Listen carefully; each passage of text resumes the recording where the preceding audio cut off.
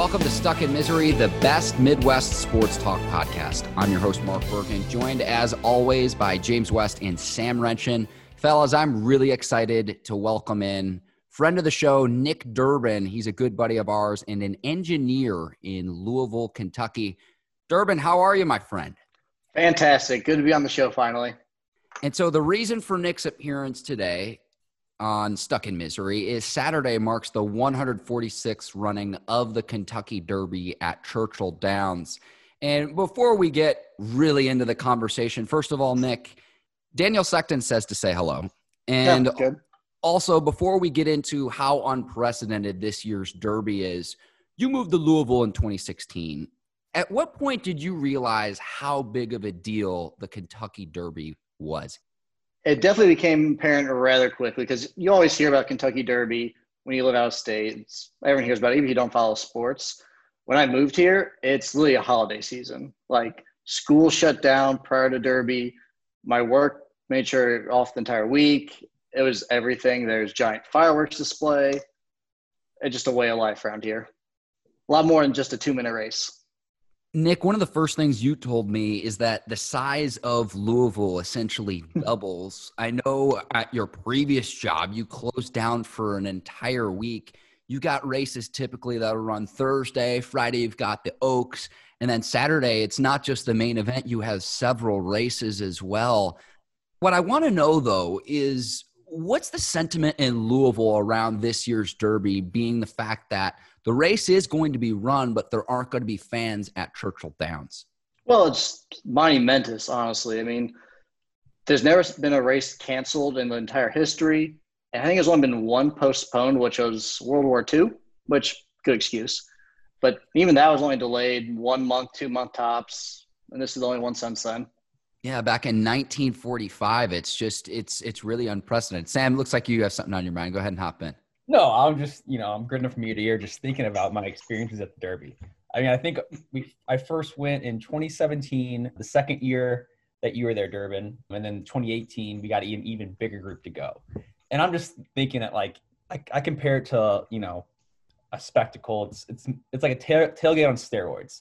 Like every single house around Churchill Downs, they're barbecuing, they're selling food, they're selling souvenirs, they're blasting music. I mean, there's like rickshaws around, guys asking for rides and whatnot. Everyone's in a great mood, there to see the horses and have a good time. It's not just about the races. It's about everything way bigger than that. And yeah, just the fact that, everyone in the town they circle that date on their calendar every single year. My first thing is when I went there, always think it's like an upper class, only the people, it's hard to get in, whatever, but there's all walks of life that attend this event. Yes. Like we were in the infield both years, and I guess the second year we were able to get into the grandstands. But I mean, you got people of all walks of life. You got the diehard horse racing, jort wearing, cut off T-shirt people. You got your college kids. You got like your, you got us just there, dressed to the nines, looking beautiful. And then you got, your millionaire club. And it's just, it's such a great event in sports. I'm so glad that I've been able to go to it 2 years, especially with a great, group of friends, and having you down there was great. Listen, the rickshaw idea, that might be an idea to get James finally to come visit Churchill Downs and see the festivities for himself, because he's the only one in this conversation that has not been to the Kentucky Derby. Durbin, you started hosting us in 2016 when you moved you're the first there, one. and I've been 3 times now, and it's just one of those events that one day you'll tell your kids about, because, again, this year will be 146 years. Mm-hmm. You're not just talking years. You're not talking decades. You're talking about generations of history. Completely. And then rain or shine, no matter what, it's happening. You just got to embrace the mayhem and love every bit of it. Embrace the mayhem's right. It always seems like it rains, like no matter what. Perfect race. Yeah. It kind of depends on the approach that you take. It's like, okay, do I not want to ruin my linens and my dress to the nines, my gator skin shoes, or it's just like, hey, you can just go in head first and just embrace it, baby. Yep, dress to the nines and accept your fate.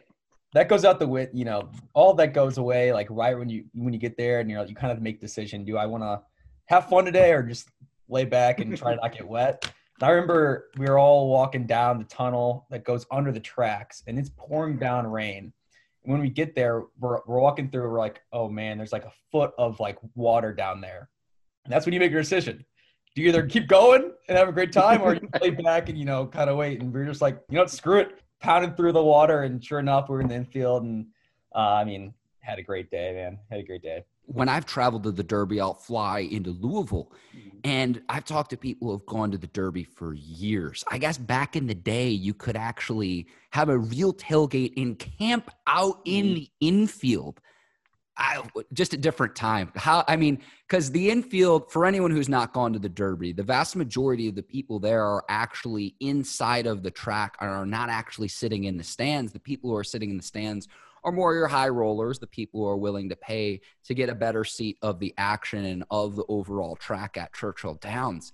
But I can't even imagine what would happen decades ago and everything that goes on, because the infield is really where all the debauchery, where all the younger people are.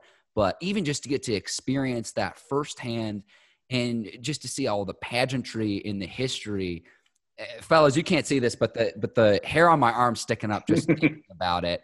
And it's something that we won't have this year, certainly understandably so as well. Yeah, I think just Churchill Downs, that's just, a legendary venue. I can still picture when I was walking up like through the neighborhoods, because it is in a neighborhood, and you're like, where are we going? Because you have to get dropped off so far away. We probably walked like a half mile just to like get to the entrance, and then you see it, boom, Churchill Downs, there it is, the big horse statue in front, and goosebumps. Then we walk in and we see all these horses line up getting ready for the race, and man, they are jacked. It's just awesome. It makes like these jockeys look so small, which they are really small guys. It's just insane, like just seeing it up close, like how small the jockeys are compared to these horses. Derbs, you remember that first year we went in 2016? It was me, you, and my ex, and we had absolutely no idea what we were doing in terms of wagering strategy, where to go, what to do. I think we were smart enough to get a mint julep, but that first year I remember it being really, really hot. And then, you start to develop a strategy of what things you like to do, what you like to wager on. There are so many different combinations of bets and everything too. I just remember that first year that we were there, we were just clueless, and we were just kind of taking in the spectacle. I missed 2017, which, Sam, was the first year you went. But then in 2018, the fact that we all got to see Justify win, a Triple Crown winner. And the way that I think about that is this, is 2015 when American Pharoah won, it was the first Triple Crown winner in 30 or 40 years. And then just a few years later, we get Justify to win the Triple Crown, and just how historic that is, in the sense that you'll be able to tell people until the day that you die that you saw a Triple Crown winner, and just how neat that opportunity was. It's something I'll always remember. Absolutely. There was just so much buzz around Justify. It's like, we're just out of college. We don't know much about horses, but that day we were experts at horses because we had Justify. It's just someone's going around asking you like, oh, who you got? I'm like, oh, you better bet on Justify, and I probably had a list of a few other guys too. Just Well, Sam, two things with that. Number one, it was Bob Baffert's horse, but then number two, Justify essentially paid for my trip that weekend when all of our buddies were there, and we're down there. And Nick, I got to say, hats off to you for being able to host all of us, because we were cramming just about as many people as you could into your one bedroom apartment. Yeah, we had every bit of 18 people there that year. We had not a single spot left of floor space. Yeah, I slept outside at one point. It was quite the weekend. I did it just to despite a lot of you guys. But. Oh, 100%. Well, I just remember after 2018, we're getting back, and we've been out all day, start the morning mimosas and food and bacon and bourbon and mint juleps, and we get back, and some of us had eaten and everything, and it's just like, it's been a long day. I think I'm going to call it. And I remember two of our other buddies insisted that we go out. So it's like, all right, go out for a drink or two. I don't get to see you guys all that often. And one thing leads to another. We're out on Baxter Avenue. Nick, I know you love always taking us to O'Shea's. Mm-hmm. And then that karaoke bar, I believe it's Highlands Tap Room. Yes. On Baxter Avenue. And we're talking with one of the bartenders and asking, what time do you close? Because we don't want to be rude. We've had a full day and everything. And I just remember the bartender telling us there's no curfew on Derby weekend in the city of Louisville. And, this is at 5 or 6 in the morning at this point. And it's like, well, if there are enough people here, we'll just stay and set up for brunch.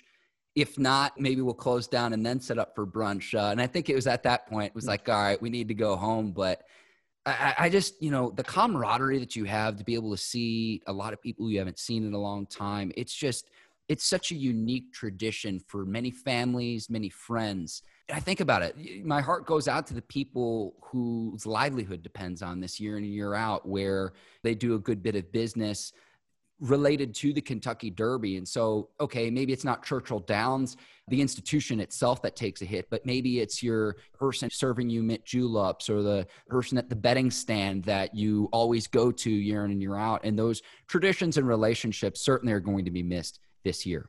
Definitely, Mark. So kind of brings me to one of my questions for the three of you guys. And from your multiple years of each going to the Derby, for each of you, what is the most memorable moment, outside of seeing Justified win, the most memorable moment or most absurd bet or just hilarious moment that you got to be a part of or witness at the Derby? Justify is certainly memorable because when that happened again, I remember walking into Churchill Downs that day, and Sam, you had gone with our group of buddies to visit Durban the year before. And I remember walking into Churchill Downs, placing my bet on Justify to win the race, sitting back, relaxing, drinking mint juleps. I didn't make any other bets that day. And I remember our buddy Geist, Bergen, you're an idiot. You don't know what you're doing. You have absolutely no clue. And of our group that year, I was only one of a handful that walked out with a fistful of cash, and how exciting that was. We didn't know Justify was going to win the Triple Crown at that point, but I remember that, and just getting to experience it for the first time in 2016. But then last year, Nick, when you hosted me and Cam, when he came to Louisville from Nashville, just getting to share those experiences with people you haven't seen every year. I tell you what, that Saturday morning, James, every year, where it's almost like the calm before the storm. It's like the greatest tailgate you've ever been to, like Christmas combined with the formal wear that you would wear to a wedding.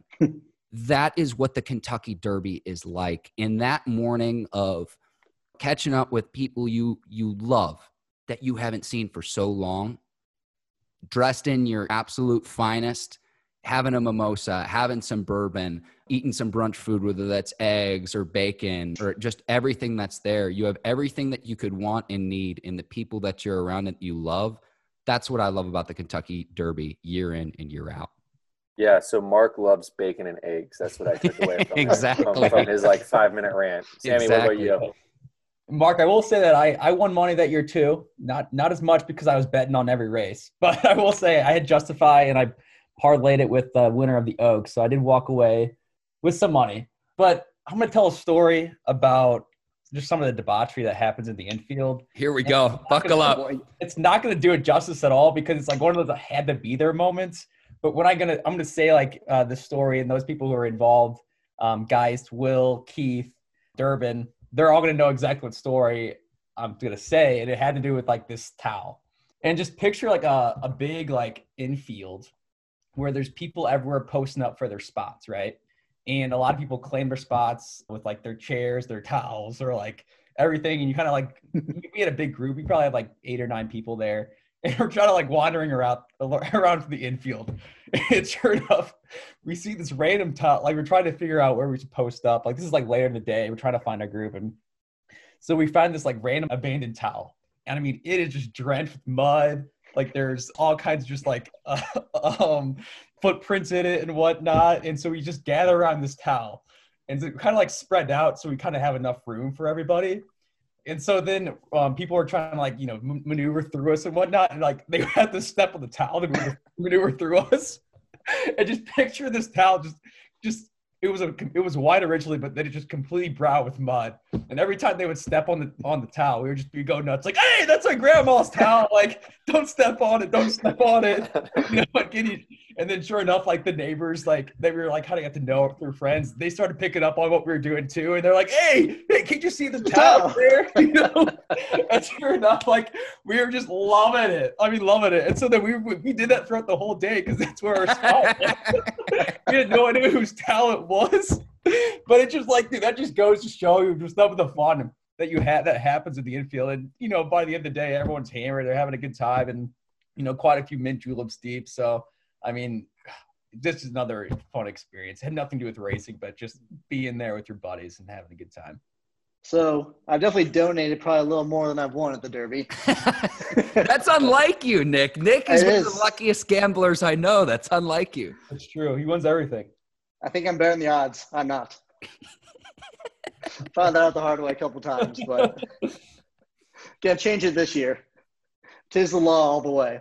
But probably the best time is being with your boys out the track, drinking, and just betting on the horses. Having a little bit of money on the line makes it a lot more exciting. Just cheering on the horses, seeing them at the initial paddock, setting up, and then watching the whole thing, horses fly by. It's just a magic experience. It's the fastest 2 minutes in sports. And Derbs, I got to ask you this too. Can you just explain to people who might not know just the importance of the Oaks on Friday as well? Because, again, the main event on Saturday is one of several races throughout the whole weekend. But just everything that goes into it with all the different events, I was just hoping you'd explain what the Oaks is like on that Friday. Yeah, so Derby is definitely all for out-of-town people. It's very touristy, has I think 150,000. And then Oaks is the day before, and that's more of like the locals where they gather, about 100,000. And it's all just the female horses. Everyone wears pink. It's a much more subdued experience if you just want like pure horse racing and less the party atmosphere. Yeah, I think I was able to go both back-to-back years, and Derby's like all the party, but like the Oaks really was awesome because it's not as crowded. You're able to kind of see the place more without all the tourists and fans, and we were actually able to get into the grandstands like up above during the Oaks because not as many people were there, not as many tickets were sold. So it's more like the authentic experience, and I would highly recommend like going to both just so you can kind of compare and see what it's like without like all of the spectacle and events surrounding just the Derby. Yeah, definitely good to see that dichotomy of, hey, this is true racing versus the ambiance experience, the roaring crowds. It's good to have both sides. Yeah, it's just crazy to think that this year, 160,000 plus people who normally pile into Churchill Downs, it'll just be a different experience. But I understand from if you live in Louisville, it's just going to be another weekend at the track, because the Kentucky Derby happens one Saturday every single year. It's just going to be like another weekend at the Derby, but will be televised. NBC will have its coverage on Saturday, a 5-hour broadcast that'll go from early afternoon into the evening. Nick, I've got to ask you, is there a horse that you like in this year's race? So 'Tis the Law is the favorite by a healthy margin. So I think I'm going to bet with the favorites and place my hat in the ring that way. I think there's also, I'm trying to think of the other one. I believe it's Honor AP. So that's like the second runner-up. So I'll probably put him as a wild card, a little more risky bets. Yeah, you've got Art Collector's the second favorite, but Honor AP's the third. And so, Nick, I remember the first we were going, it's like, well, this one has better odds and better value. I'm with you. I usually just bet on the favorite, walk away, have a mint julep, and then see the rest of you make fools of yourselves. That's always my strategy. Nick, I know that you're a kind of a bullshitter, but call me out. Okay. You said that you hit a trifecta box your very first Derby. Is that true?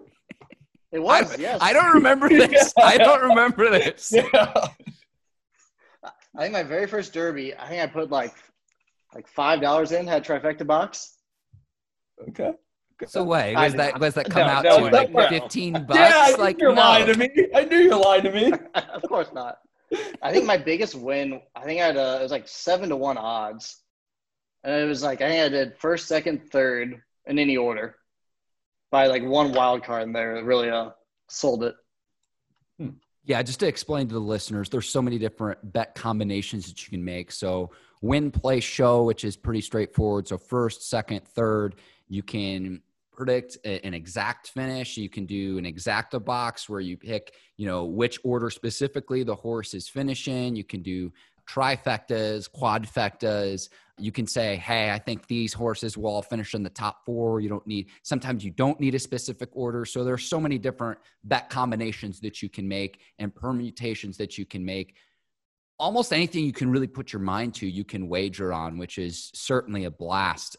Nick, I'll tell you what, too, whenever you are a winner and you go to collect your earnings when you turn your bet slip in, to see some of the people walk away with the money that they do. Oh my Lord, it's incredible. Oh, it's wild. I think it was 2 years ago. I was handing my winnings, which is always great to get the little tick in hand, bring up to the counter, cash your winnings. But the guy next to me, he pulled out, it was like $18,000. So I was all jumping up and down, excited for him. He just shakes his head and goes, no, dude. So I can't imagine what the damage he did. Well, it's like he can buy a car with that, number one, but then number two, maybe he was hedging his bet. So maybe the winnings he's getting back is just covering from his actual losses, which is always an interesting perspective. Daniel, who I talked to earlier this week, his friend had a similar experience in the sense that he sees someone else walk away with thousands of dollars, but it was like, no, dude, I was hedging my bet. I actually lost a lot more than I'm earning right now. That's tough. I'm just happy when I win. Well, like you can, like a few $2 bets here and there. I mean, that goes a long way. But yeah, I mean, I usually, like I said, I'm betting every race, but you kind of like you go there with the intention in mind. You're probably going to lose most of your money. Yes. It just added like enjoyment and added activity throughout the day. But when you win, it's a great feeling. Well, Sam, that's kind of the strategy I like making is I like making one big bet and then a couple smaller bets throughout the other races. I usually bet big on the main event, the main race, and then I'll make a few other small bets with some of the other races throughout the day. Now, Durbin, I do have a question for you. Yes. And this was coming, so you probably had a little bit of time to think about it. So if you were a horse, what kind of horse would you be?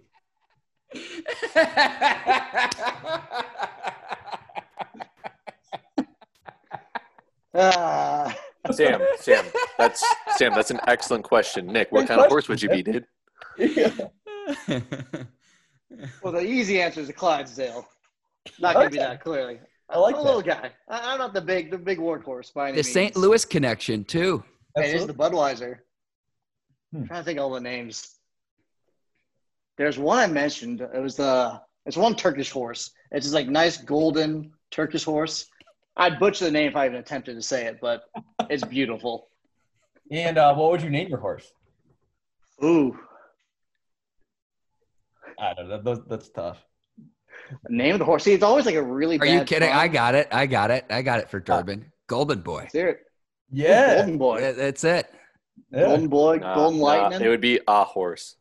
A horse. A horse. That's it. Right. Friends of the show will only understand that joke.